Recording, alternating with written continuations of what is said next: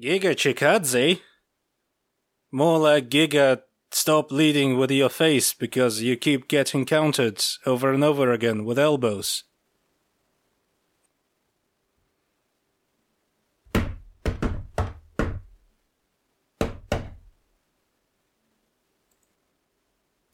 Hello and welcome to TENGRIDOME, episode 33, I guess.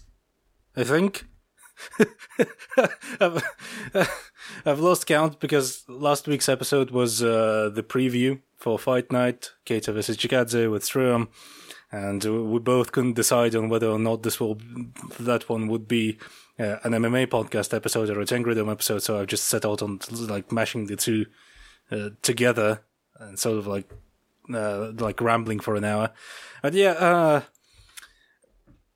we've been feeling fairly low energy for the past couple months at this point.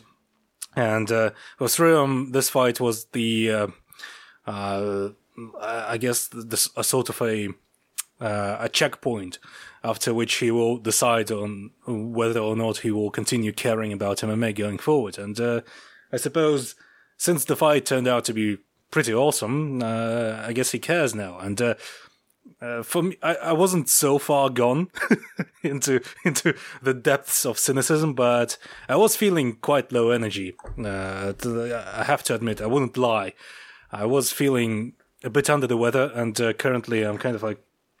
And for the past couple of weeks, honestly, lots of shit has been happening in real life, and I think I mentioned that on the end of the year TENGRIDOME that I've recorded right on New Year's Eve, and I've been having some sleep related issues for the past couple of weeks, so I've been feeling kind of messed up. But I've had a short deadlift session, so I'm feeling kind of energized. So I figured I might as well just hop into it. But yeah, Kattar vs Chikadze, awesome fight. Bit of a beating, really. Not really like a fight in the sense that it was like a back and forth banger, but it was certainly action packed. Chikadze left the octagon looking way worse for wear than Kattar did, and honestly, it was more of a career comeback, I suppose, performance for Kattar, in the sense that everyone was sort of worried about Kattar's prospects going forward after that Max Holloway beating that he took.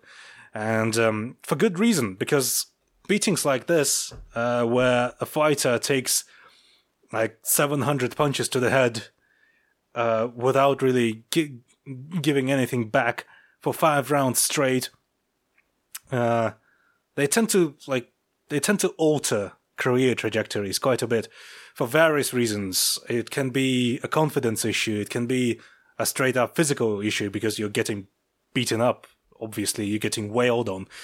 And Kattar, it seems that Kattar took the smart approach, which is refreshing and fairly rare in MMA. I mean, another example would be Brian Ortega after the Max Holloway beating, and I suppose Brian Ortega after the Volkanovski beating. Just can't catch a break that Brian Ortega. But Calvin Kattar took a year off.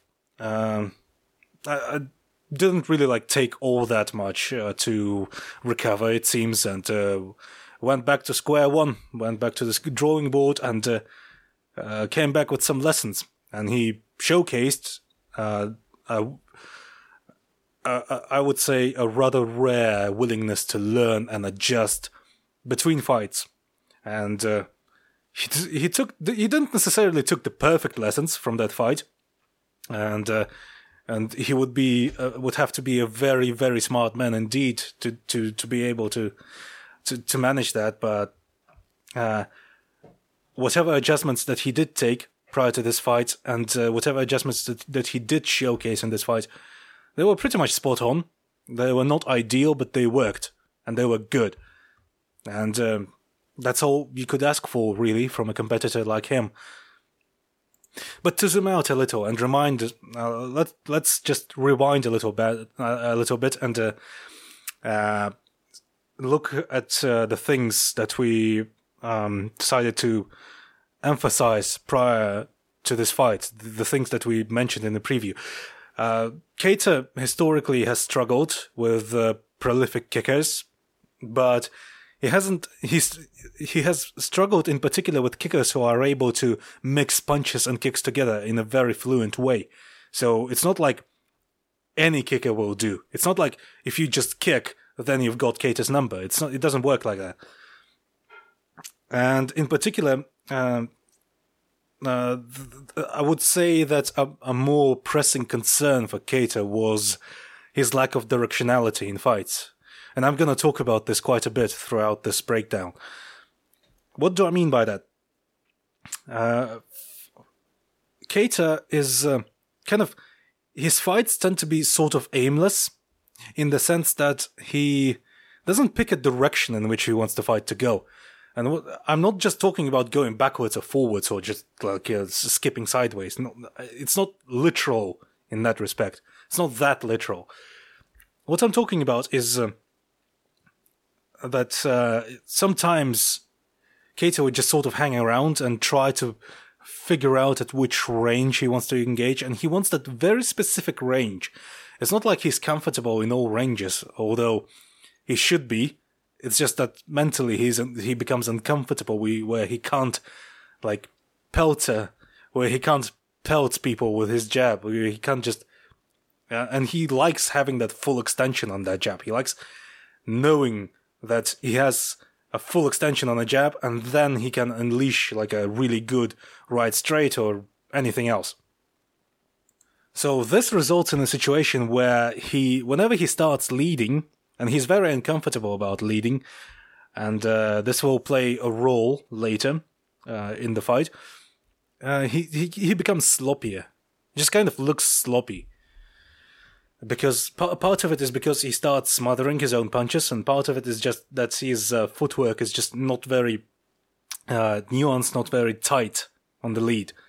He's much more. He looks much prettier as a back foot counterpuncher, but the problem is that as a back foot counterpuncher, generally what you need to do is take a very small step backwards and then immediately unleash a counter. Kattar has a tendency of conceding space for no reason, and that's what's fucked him against Max Holloway in their fight.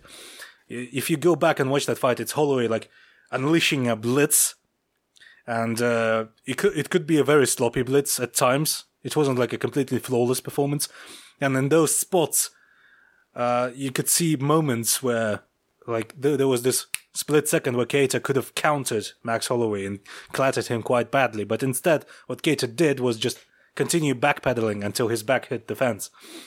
And you saw Yair Rodriguez do a good job of standing his ground, firing back with check hooks and straights, and as a result, Max left that fight, even though Max dominated, he was banged up quite a bit.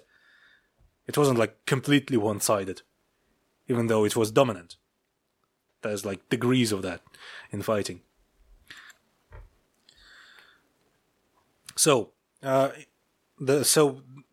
now you have this dilemma where just hanging around, floating in neutral space is not a good idea against a dedicated kicker like Chikadze, who is, even though he's fairly rudimentary, it's not like he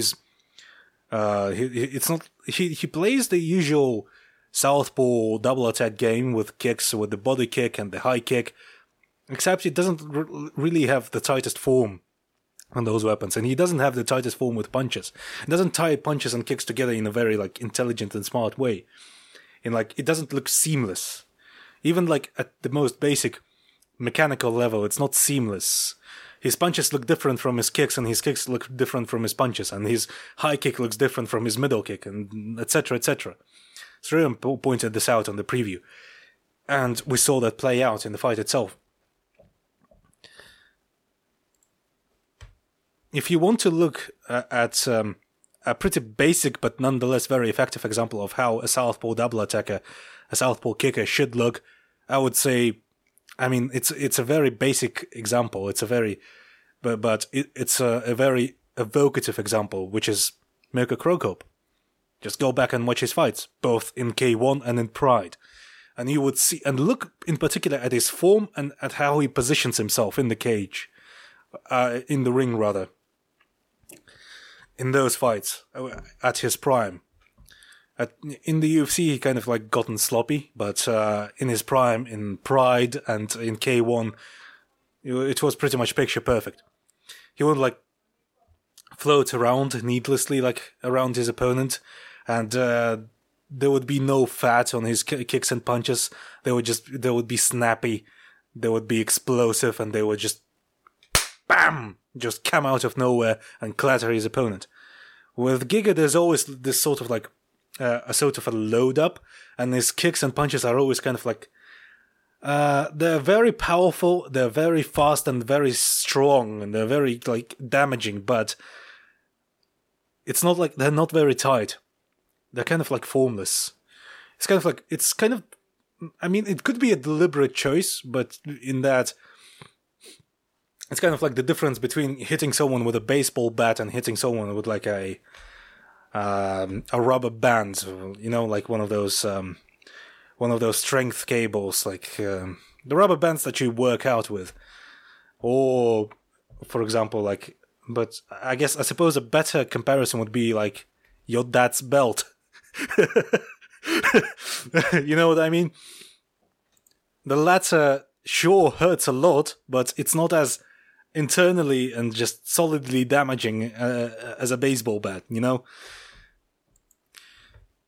So back to Kattar. So both of them don't have the tightest ring craft. Kattar kind of doesn't know where he wants the fight to stay, where he wants the fight to go. Usually, that was his tendency for quite a while now, up until this fight. Giga Chikadze doesn't necessarily corral his opponents into back foot exchanges where he just takes a stand and then unleashes his offense on the counter. If you go like with good fighters of that mold, they kind of like take a step backwards, and once you cross a distance threshold, it acts as a trigger where they kind of sort of like feel you come closer. You cross a certain line, a certain like imaginary line in the sand between you and them, and then once you cross that, once they feel like you're in range, they just spam attacks, and it sounds very basic and sounds very primitive, but it works really well, especially if you're physical and powerful and explosive, and good southpaws tend to be. Giga, however, is kind of like content, like he's similar to Kattar in the sense that he's content with floating around on the outside, not exactly having like strong triggers, and so as a result, Kattar kind of like finally decided on picking a direction where he just decided to barge into range and swarm Giga Chikadze, and he's had lots of success doing that because Giga Chikadze's feet started just falling apart on the back foot. So like it's this interesting situation where both guys have clear issues with their footwork and ring craft, but one of them kind of understood it, realized his limitations, and realized the limitation of his opponent and decided to exploit that, even though it would look ugly and sloppy and it may get him hurt, but it was the right decision. It was absolutely the right decision. He worked around his limitations, understood his limitations, and picked a good solution. It wasn't a perfect solution, it was a good solution. One of the solutions that I've suggested in the preview is that to spare himself the damage and to spare the danger of floating around in neutral space getting kicked up by an opportunistic Giga Chikadze, what Kattar could do is to stay just outside of that range on those kicks, just a touch farther than the reach of the foot, to frustrate Giga and sort of like pot shot and use in and out movement. And I'm certain that with Kattar's arsenal, with his boxing proficiency, it could have worked. And especially if he decided to use like linear side kicks to the knee, front kicks to the body, linear kicks to the body, and that kind of stuff.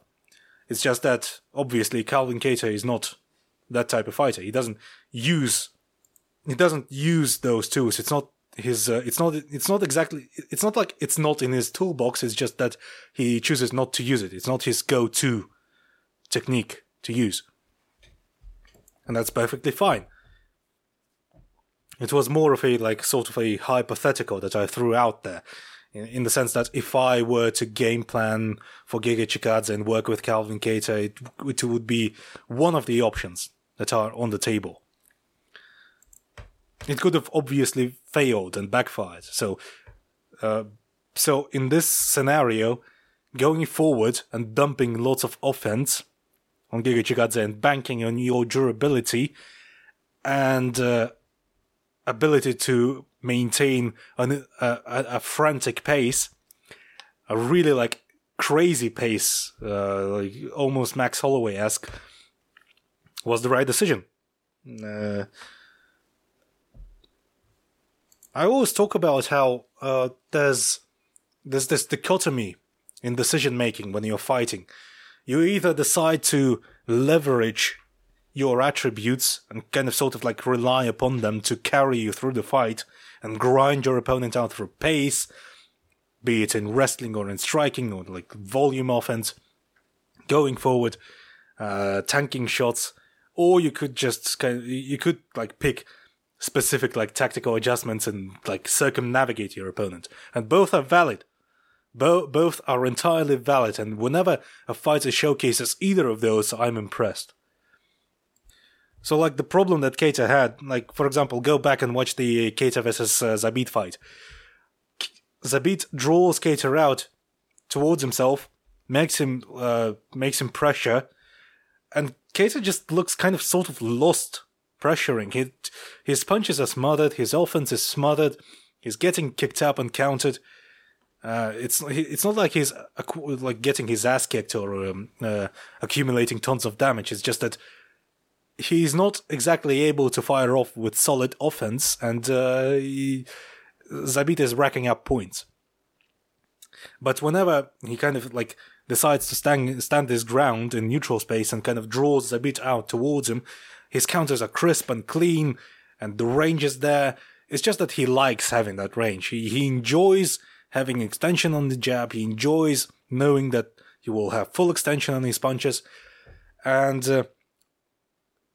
he lost the decision, and after that, I think immediately after that was the Stevens fight, and he kind of, after this fight, he kind of took a lesson in that, when I'm leading, I'm smothering my own punches, and when I'm smothering my own punches, my fists kind of like, my arms start bending at the elbows.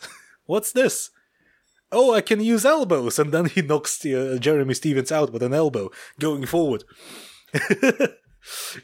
It's not like he doesn't swarm Jeremy Stevens or anything. It's just that he like stands in neutral space, throws a jab, and then once Jeremy Stevens like uses the jab as a trigger to start firing back, Kattar steps in with an elbow and decks and cuts Jeremy Stevens across the forehead, and it's a neat little mid-fight adaptation. It shows that Kattar is still savvy. He's very gifted at these offensive. He's very gifted at coming up with these offensive looks, and that's what I really appreciate about him as a fighter. And so we come to the fight itself. I'm gonna point out why some of Giga's offensive options stopped working throughout the breakdown. So bear with me. Okay, so the fight starts. Kattar kind of doesn't necessarily start super fast. He doesn't like barge into range out of the gate and starts pouring on offense. It doesn't. He takes a second to sort of like get a feel for Giga's timing and that kind of stuff.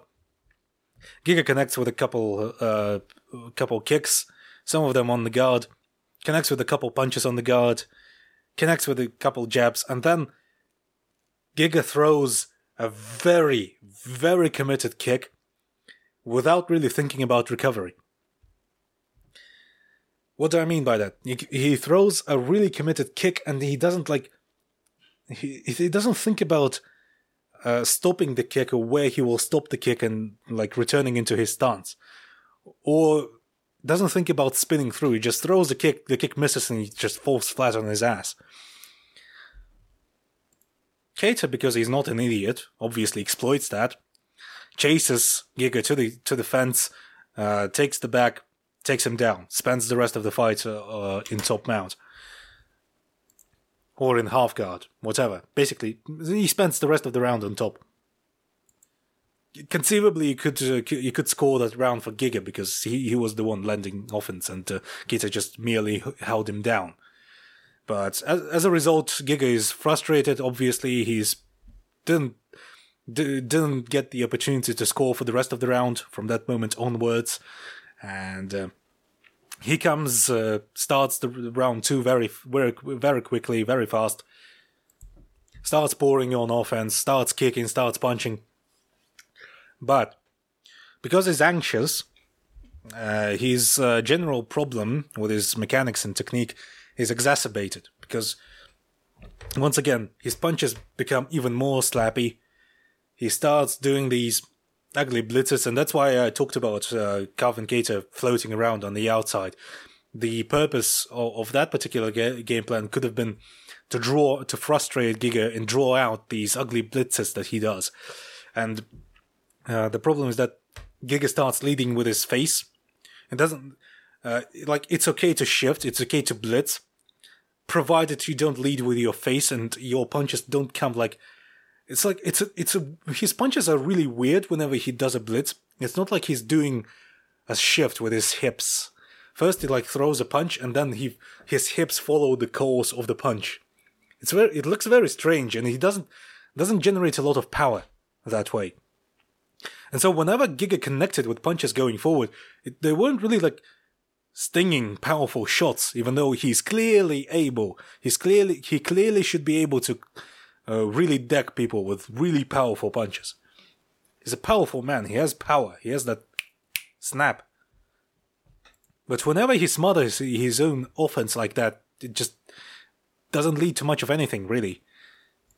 And so Kattar kind of sort of tanked a couple of those shots on the guard, kind of blocked, slipped, the rest of it. And it all came on the same rhythm. It didn't Giga didn't use a jab to step in with the jab and then delay a right hand or anything. He doesn't do that stuff. Kattar does.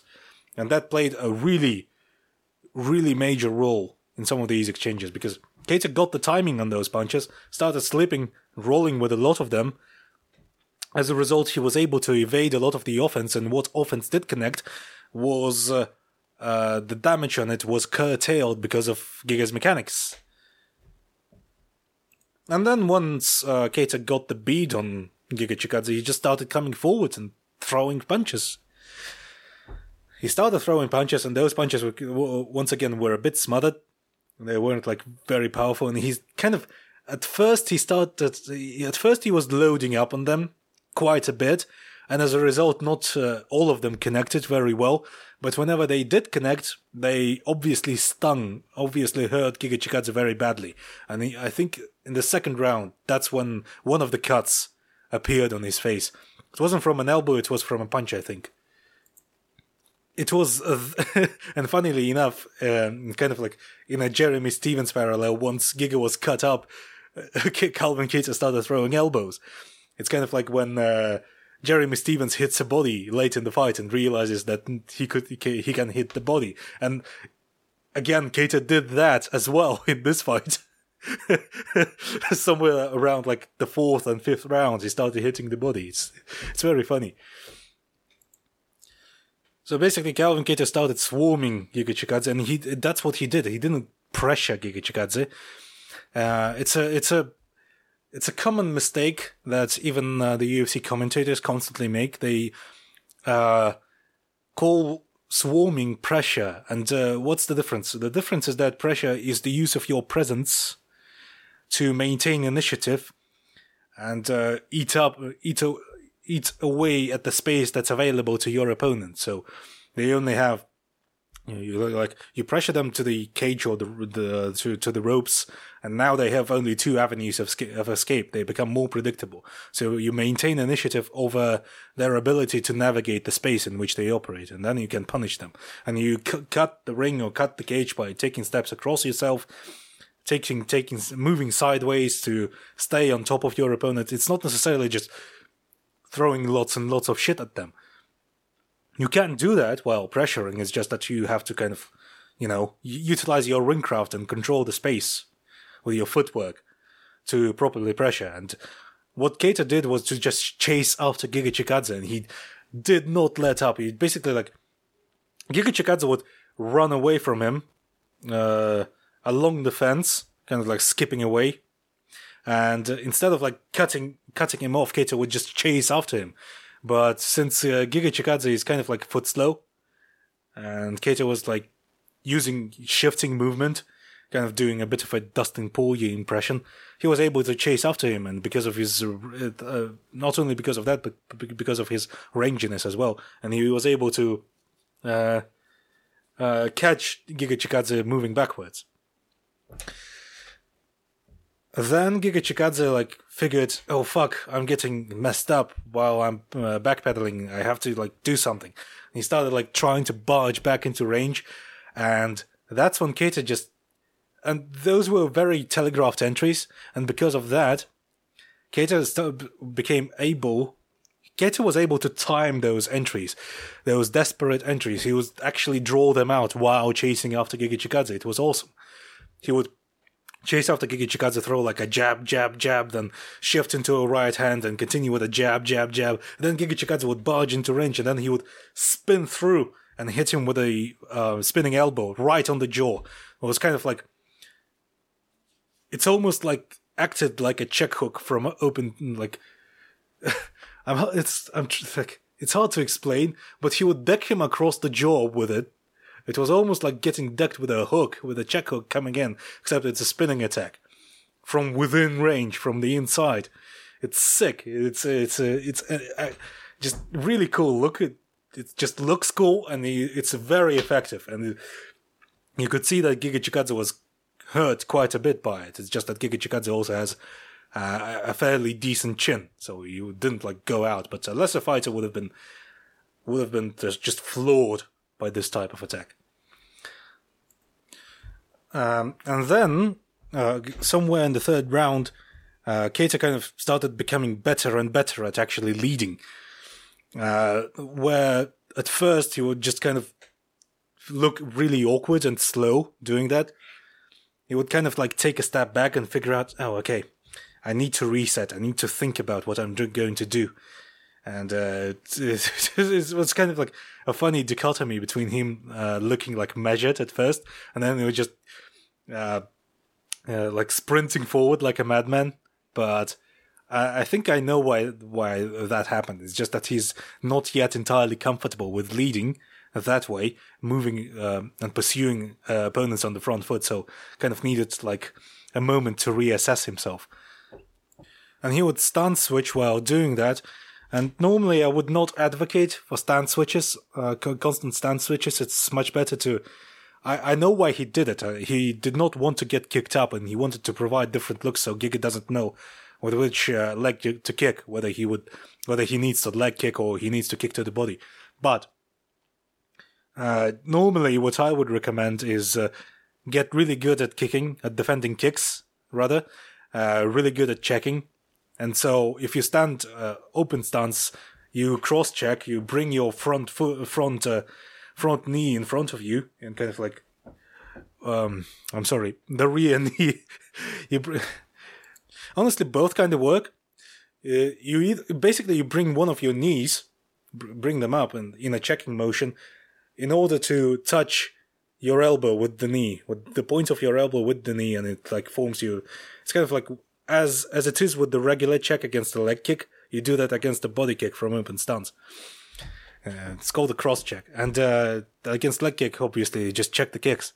But since Kattar is not exactly a very prolific kick checker, I guess it made sense for him to continue giving Giga different looks to sort of throw him off. It's just that against a savvier kicker, it's not exactly going to work. And then, so basically what this resulted in is that Calvin Kattar was able to... well, actually, now that I think about it, like, shifting stances just like in front of Giga Chikadze may not have been... while it may seem like not the textbook thing to do, in the context of that fight, it's okay, because Giga wasn't, like, punishing it in any way. And it allowed Calvin Kattar to set up shifting offense. So I guess it's fine. And Giga's defensive responses weren't exactly varied. He would kind of like duck, sort of like slip to the side, and he would usually slip to only one side and slip with the same timing, constantly react to Kattar's throwaway strikes the same way, and Kattar would start timing them. You could see him trying to figure out the timing on the uppercut, and then he was able to do that. And later in the fight, when he figured that, when Giga actually like started like being able through the sheer fact that he got clattered with so many punches, he was able to slip some of them. Kattar just started hitting the body. Even though, I mean, obviously, the ideal way would be to start hitting the body from the get-go, because the body will always be there, unlike the head. But whatever. And where was I?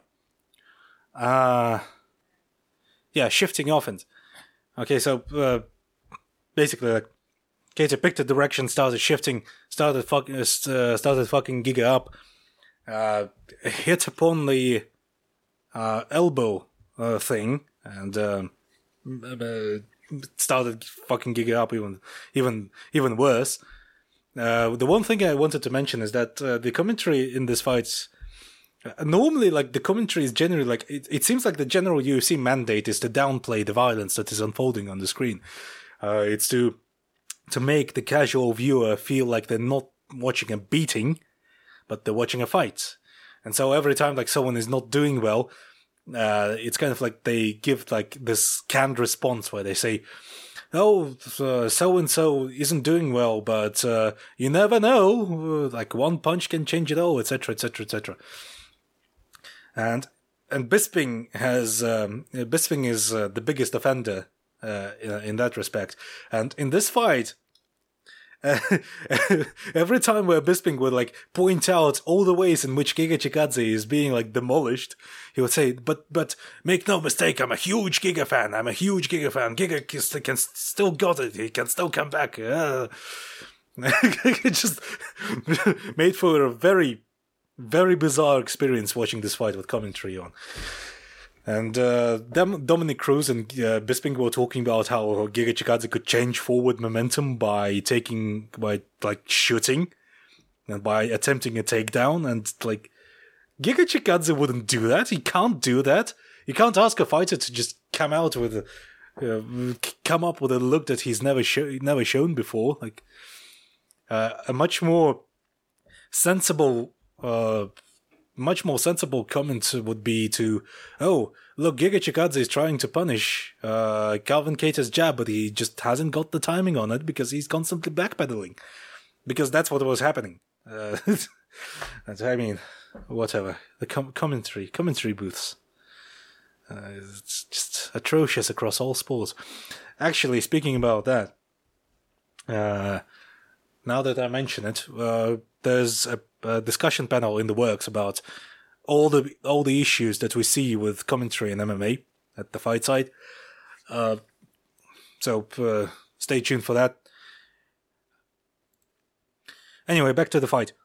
The funny thing is, whenever Giga started getting a sort of like started figuring out Kattar's timing, Kattar would mess it up. He would be the one to actually initiate grappling situations and wrestling situations first. Because everyone forgets about this, and everyone except, I think, Paul from Southpaw, when we were previewing his fight against Max Holloway, Paul from Southpaw actually mentioned this like as a possibility against Max Holloway. Hasn't been able to utilize this against Max Holloway, but was able to showcase this in this particular fight. It's that Calvin Kattar has decent wrestling credentials. And I presume he has wrestled some guys on the regionals because he has quite an assortment of decision wins, and I presume that's where they came from. Correct me if I'm wrong. Correct me if I'm wrong in the comments or in the replies on the Twitter thread in which I will post this podcast. One thing that I've noticed Kattar doing, and one thing that I would like him to do more often, and that's why I said it's not his preferred tool in the toolbox, but one that would benefit him quite a bit, was the linear kicks to the gut. And the way Kattar shifted, honestly, it makes me think that you could, it's a bit 5 years too late, but honestly, if, it's kind of like the tragedy of Calvin Kattar in general. Like, the man is obviously extremely talented. An extremely talented guy. Very, very technically savvy. Obviously, the ringcraft and footwork are his weaknesses, and he's not like the most defensively sound fighter out there, but he's decent. He's one of the better ones. And beyond that, extremely offensively potent, extremely offensively talented. And if you were to teach him how to combine kicking offense with his shifting, he would become just that much more potent. If you were only to teach him how to kick to the gut in open stance and how to leg kick in closed stance, off the punches, and mix the two together, he'd be so dangerous. He'd be a murderer. And it would be even more awesome to watch. But what are you gonna do? Anyway, that's the fourth round for you, basically. And the final really cool look of the fourth round was the skip up, the skip feint into like a front tomahawk elbow. It's like when you do a skip up and then enter with a punch, except this time Kattar entered with an elbow. It was awesome. You just really, really neat little looks that you rarely see from fighters in MMA. You can't praise it enough. Like, he used a front kick earlier in that round, and then he just kind of shown trying to do that, and then just used that to get into range, get within range, and then unleash an elbow. It's extremely useful against kickers in particular, because whenever you're fighting against a kicker, whenever you find your jab counted with a leg kick, timed with a leg kick, or timed with an open stance kick, what you can do is just enter behind the raised knee, and the raised knee will kind of like act like a sort of like you're showing that you're kind of trying to you're showing that you're gonna push them away with a kick. Either that, or you're showing that if they kick, it's not gonna connect on anything except the check. And then you can start punching afterwards. It's very useful. Masvidal back in his journeyman days was very proficient at that. And he would kind of like combine it. Like, he would do a skip up, and then jab to the chest. And once the opponent is distracted by the jab to the chest, he would throw a right hand or something else. Just really neat look. Jabbing off hooking off that jab to the chest behind the skip up is also a neat look. You can steal it. I'm giving you carte blanche to steal it for your next sparring session, whenever that may be. Anyway, fifth and final round, basically more of the same. Kattar starts connecting with basically everything that he throws. Giga Chikadze is exhausted, unable to mount any offense, face a bloodied mask. Kattar starts unleashing combination elbows, and that's what kind of reminded me of the kickboxer, the Australian or like New Zealand kickboxer. I think he's Australian, yeah. Carnage Corbett. Nathan Carnage Corbett. I think Jack Slack mentioned him quite a while ago on one of his older podcasts where he talked about Nathan Corbett and sort of boxing with the elbows. where he would throw elbows the same way like you would throw a boxing combination. Like you would throw an uppercut elbow followed by a left, kind of like sort of a left hook elbow. I hope you understand what I mean. And Kattar did that. It was awesome. It's so great. What a performance. Anyway, after a couple of minutes more of that, a couple of minutes more of the same, Giga is just unable to take it anymore. Gets knocked down, falls down at the very last second of the fight, and that's that. Almost got knocked out, but just like it was spared that fate by the fact that the fight was basically over by that point. So, kind of like, just kind of beautiful in a sense. Like, Kattar was able to like sort of paint a masterpiece, almost like after so many years of being criticized for having troubles with picking a direction in the fight and having troubles with kickers, being exposed, quote unquote, after the Max Holloway fight, comes back, beats a hyped prospect, a prospect that a contender rather, even a contender even. The UFC clearly wanted to fast track Giga Chikadze for that title shot. All the Giga Kick marketing and that kind of bullshit, and the things that Giga Chikadze was talking about, jumping in there and like fucking Volkanovski up, getting that belt, and ignoring Kattar, and looking past him. Kattar comes in, dominates Giga Chikadze, beats him from pillar to post for 5 rounds, and then knocks him down at the very last second of the very last round. Just you get this visual vista. Get this vista of Giga Chikadze falling down at the very last second of the fight, and Kattar barging in to finish him, and then the fight ends. Mercifully, the fight ends, and couldn't be done better. Couldn't write a better story if you tried. But anyway, the takeaways. I saw some people talking about that Kattar got worse and that he looked sloppier with his boxing. And I mean, the only appropriate response is the one my friend Simon Amorim came up with, is that Kattar said, "Fuck it, we ball," and did cool, nasty shit. And various nerds and losers just can't get it, can't understand it, can't wrap their brains around it. Just, we wanted Kattar to look more boring and just safe. Instead of giving us this amazing, bloody, gritty fights that you can revisit over and over again in the future. I mean, as I've said this multiple times already, Kattar has always sucked at leading, picking directions in the fight, because his sense of distance, once again, let's just revisit all the primary takeaways from this fight. His sense of distance is predicated on being able to measure with the jab. His fights are always aimless, and were, at the very least, always aimless until he found the range and stuck with and could stick the jab and counter. Here, he decided to never stop going forward like a madman, and the fact that he looked mechanically sloppy is irrelevant when compared to the strategic importance of that decision. It was ugly and nasty, and it won him the fight.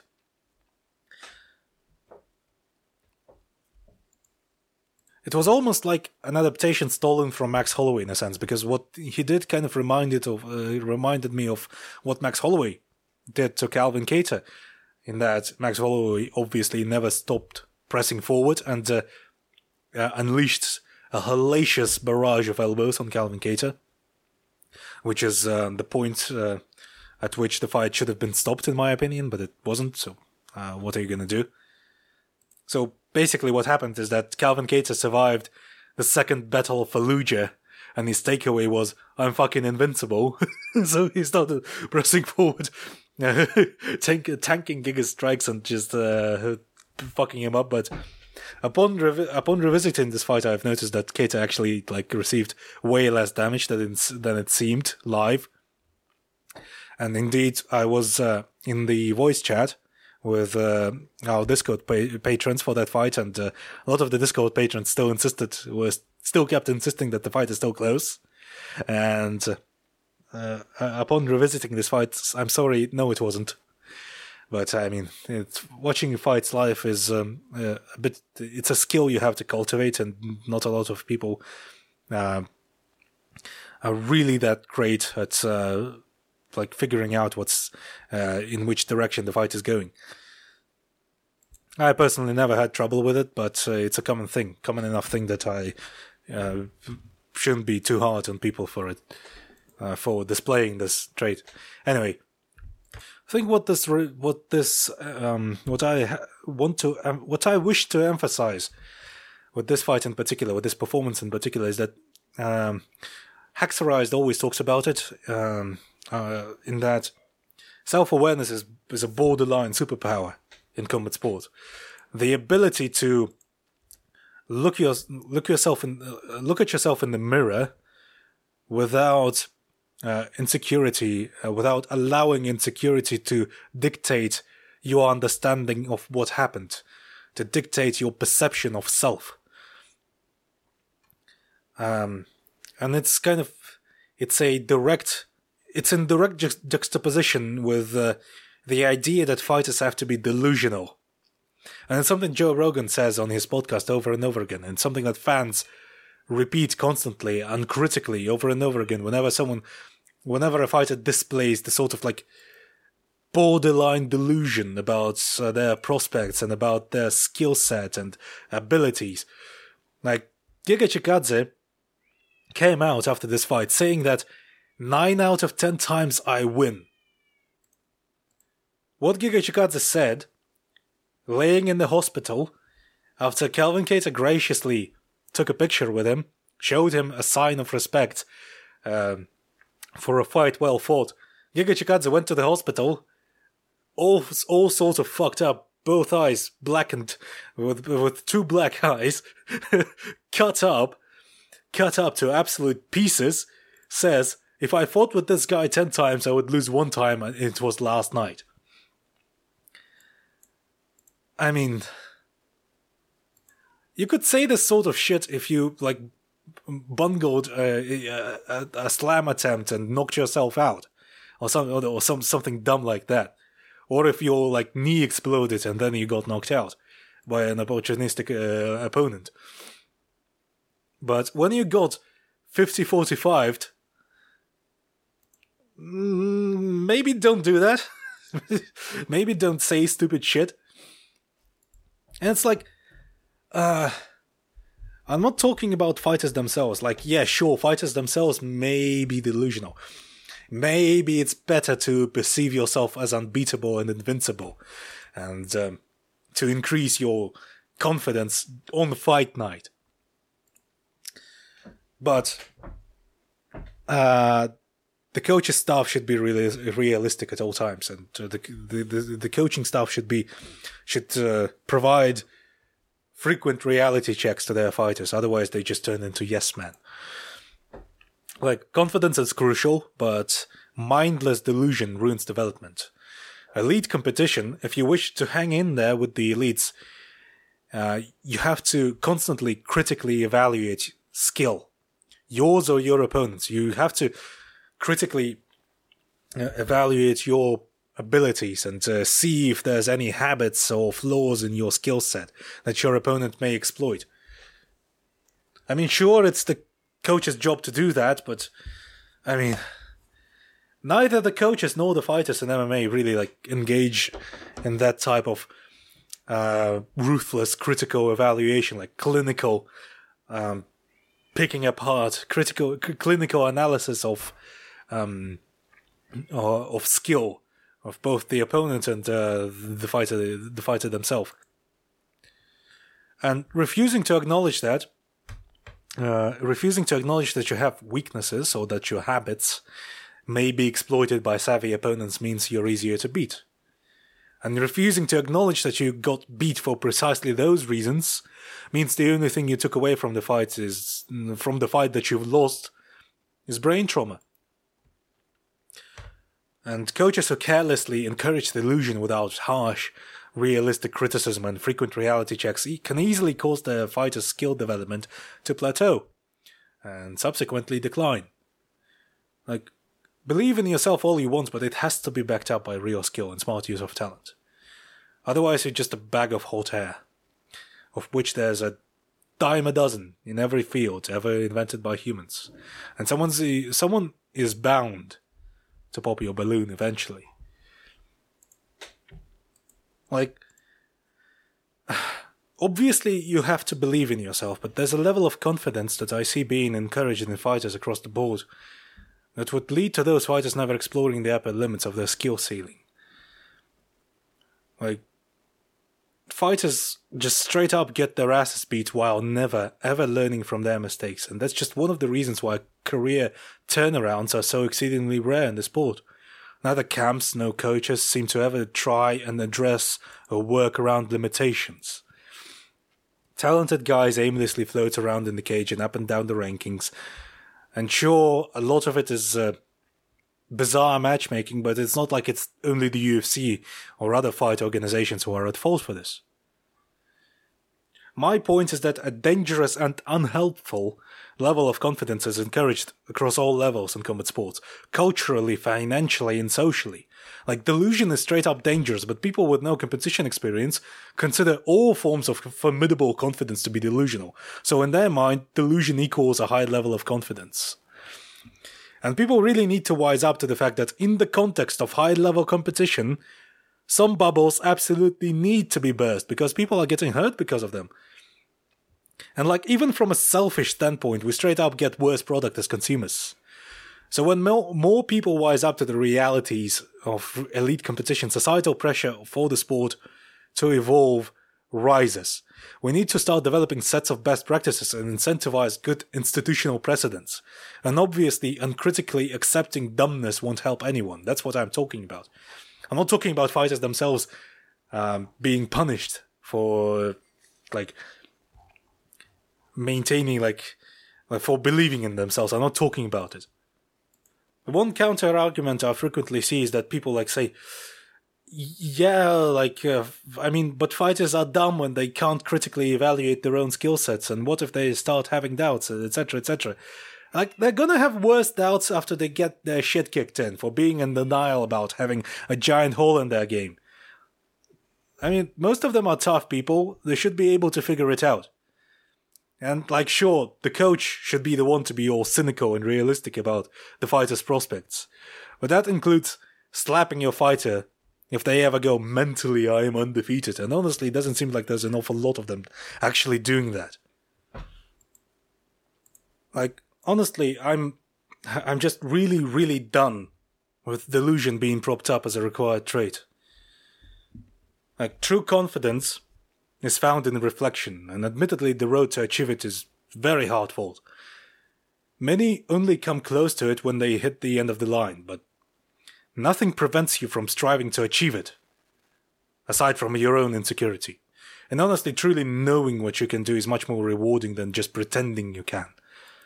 But first you gotta acknowledge your limitations, and you can start by admitting that you have those.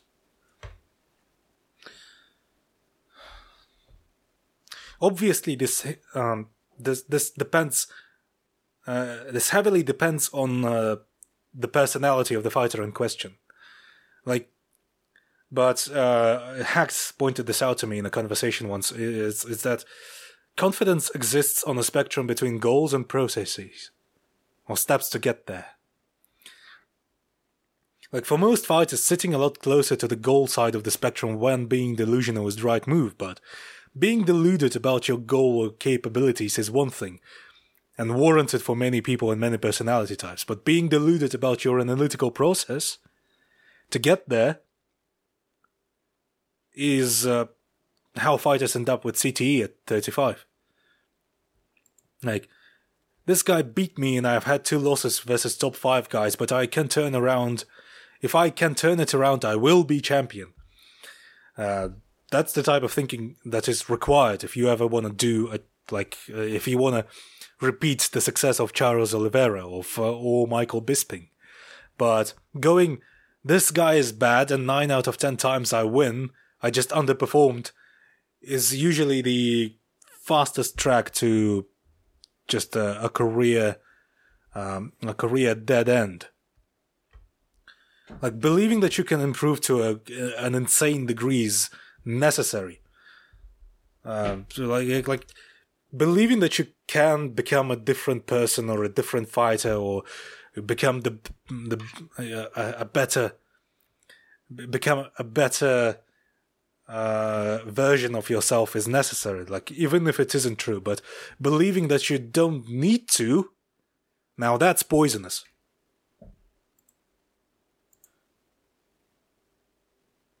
Like, to quote Sriram, someone like Kattar saying that he wants the belt seems silly, but that's normal, and it's framed properly. It's framed as, I need to get a ton better. Like, there's a very hard road ahead of me. I need to improve. It will be super hard, but I will. And that sort of framing is beneficial. Framing matters. And Chikadze and O'Malley, on the other hand, they would stay useless if they could help it, because losses aren't their fault. It's just never my fault, this type of thinking. Anyway, where I'm going with this. What Kattar showed is an example, a really great example of good confidence. Like, Kattar got his ass kicked, and his response was to shut up and go back to training. Just to go back, put in hard work to improve, and he actually tried to address an old weakness, which is being uncomfortable with leading and conceding ground for no reason, that kind of stuff. And he looked wobbly and wonky and awkward in spots, and he should, because he's trying things that have historically made him uncomfortable. He's trying new things. And he took damage doing it, but the fact that he had the guts to go ahead and do it is incredibly encouraging. And I respect that way, way more than guys just refusing to acknowledge that they have any flaws. And going, mentally I am undefeated. Mentally I am 11-0. My win streak hasn't been broken. Yada yada yada. Don't respect that. And I think fans, in general, should stop respecting it. Like, as a rule. Because it's one of those issues that tie into the general institutional problems that like cultural problems that we have in MMA, like the idea of toughness and the idea of going out on your shield. The idea that, if the fighter still wants it, then he should fight, even though the fighter is clearly past it physically. That kind of stuff. Like, fight fans are really immature, as a rule. And there is a tendency to think of fighters as sacks of meat that are just invincible and that can take anything. Or that it's easier to think about fighters as like, the fighters are a breed apart. They do not possess the same needs and problems that us humans do, and they have completely different concerns. So it's fine for them to act like shitheads or act deluded or act silly. And it's okay for fighters to go for like meme career routes instead of improving in areas in which they should improve to continue if they have any hope of achieving elite status. Looking at you, Kevin Holland. I think this is just an attitude that I have a particular distaste towards. It's an attitude that I think encourages stagnation. It doesn't encourage improvement, and it goes against I don't know, this is going to sound wanky, but it goes against the spirit of martial arts, really. Not in the like honorable and respectful behavior sort of sense. It's in the sense that in order to be a better fighter, you have to ruthlessly evaluate yourself and constantly improve. You have to constantly train. That's what combat sports and fighting is about. You fight tough opponents who are also constantly tough on themselves and constantly train. And so constantly training to kick their ass better is the most respectful thing you can do. Really, in this context. So, like, I wouldn't have as much of a problem with Chikadze's statement if it was framed as, oh, okay, Kattar was better that night, he kicked my ass, wasn't able to showcase my A game, but I will come back, I will improve, and if Kattar wants a rematch, I will improve, and then I will beat the shit out of him. Now that would be normal. That's the kind of confidence that I can get behind, even if I do not necessarily realistically agree with what he's saying.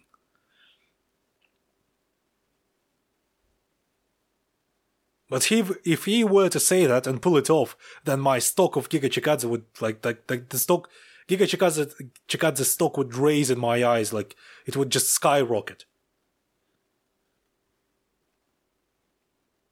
It's like it's a difference in framing, you see. And people usually don't think about it all that much, and it leads to a lot of dumbness and misconceptions and misunderstandings in the discourse. What are you gonna do? Anyway, that's me off the soapbox. Just couldn't praise. Can't heap enough praise on Calvin Kattar for pulling this one off. Really, really awe-inspiring performance. Just excellent stuff. Here's to more interesting and exciting performances. Just not sure. Haven't given much thought to possible matchups yet. But we shall see. We shall evaluate them as they come. Beyond that, we have UFC 270 coming up, and I have a decent amount of thoughts on Francis Ngannou versus Cyril Gane. But I think for now, this episode, I think I'd like to keep this episode as a clear-cut Kattar versus Chikadze breakdown, and it's an hour long as it is. So I think I have to stop here. But I will give it a shot. I will try and preview the event, or rather at least the main event, somewhere this week, hopefully not too late in the week, so as not to make the preview relevant. And I'm pretty sure Fenio and Dan Albert are in the process of recording a preview for the entirety of the pay-per-view, so certainly stay tuned for that. Beyond that, what else do I have in mind? Oh, yeah, the commentary in MMA, the discussion panel about commentary in MMA, and just commentary in combat sports in general, and what constitutes good commentary. We're going to record that, and it's going to come out before the end of next week, I think, hopefully. Maybe, basically later, somewhere later in the month. Or maybe like in the beginning of February, I don't know. Depending on scheduling issues, depending on scheduling and all that kind of stuff, scheduling is an issue. It's a bit of a problem because everyone lives in different time zones, obviously, and has day jobs. But we'll try and get it out. And I've recorded a boxing instructional, an instructional on how to utilize boxing basics in MMA. It's called Soviet Boxing for MMA. It's up on our Patreon for $3 per month. So if you wish to... I cover the first 3 parts cover just the bare bones, stuff like stunts and stuff like moving with punches, straight punches, like the very basicest of basic things. And I go over each detail and I explain why you should why I prefer to do things the way I do them. I give a reason for everything that I demonstrate in there. So if you have ever wondered why certain things are done the way they're done, check it out. As also, I've said this before, if you subscribe at $5 per month, you naturally get access to all of our content, and then you get access to our Discord server where you may hang out with like-minded fans and converse with staff members. Our Discord subscribers, guys like Raiden and Silas, who recently started putting out their own podcast, they host watch parties, fight watch parties in the voice chat. So if you ever wanted to hang out with some nice people and watch some nice fights, watch some cool fights, that's the place to go. This is, I would say, this is the first proper Tengridome episode of this year.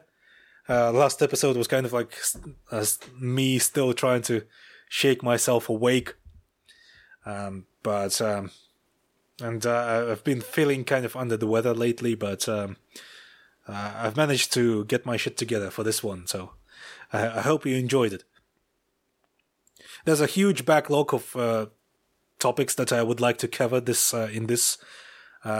year, and here's hoping I would manage to get them all.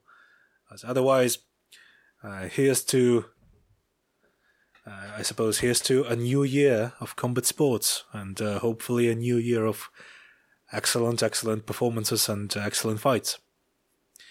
Anyway, glad to be back. Hope this episode made for an interesting listen, and I'm off.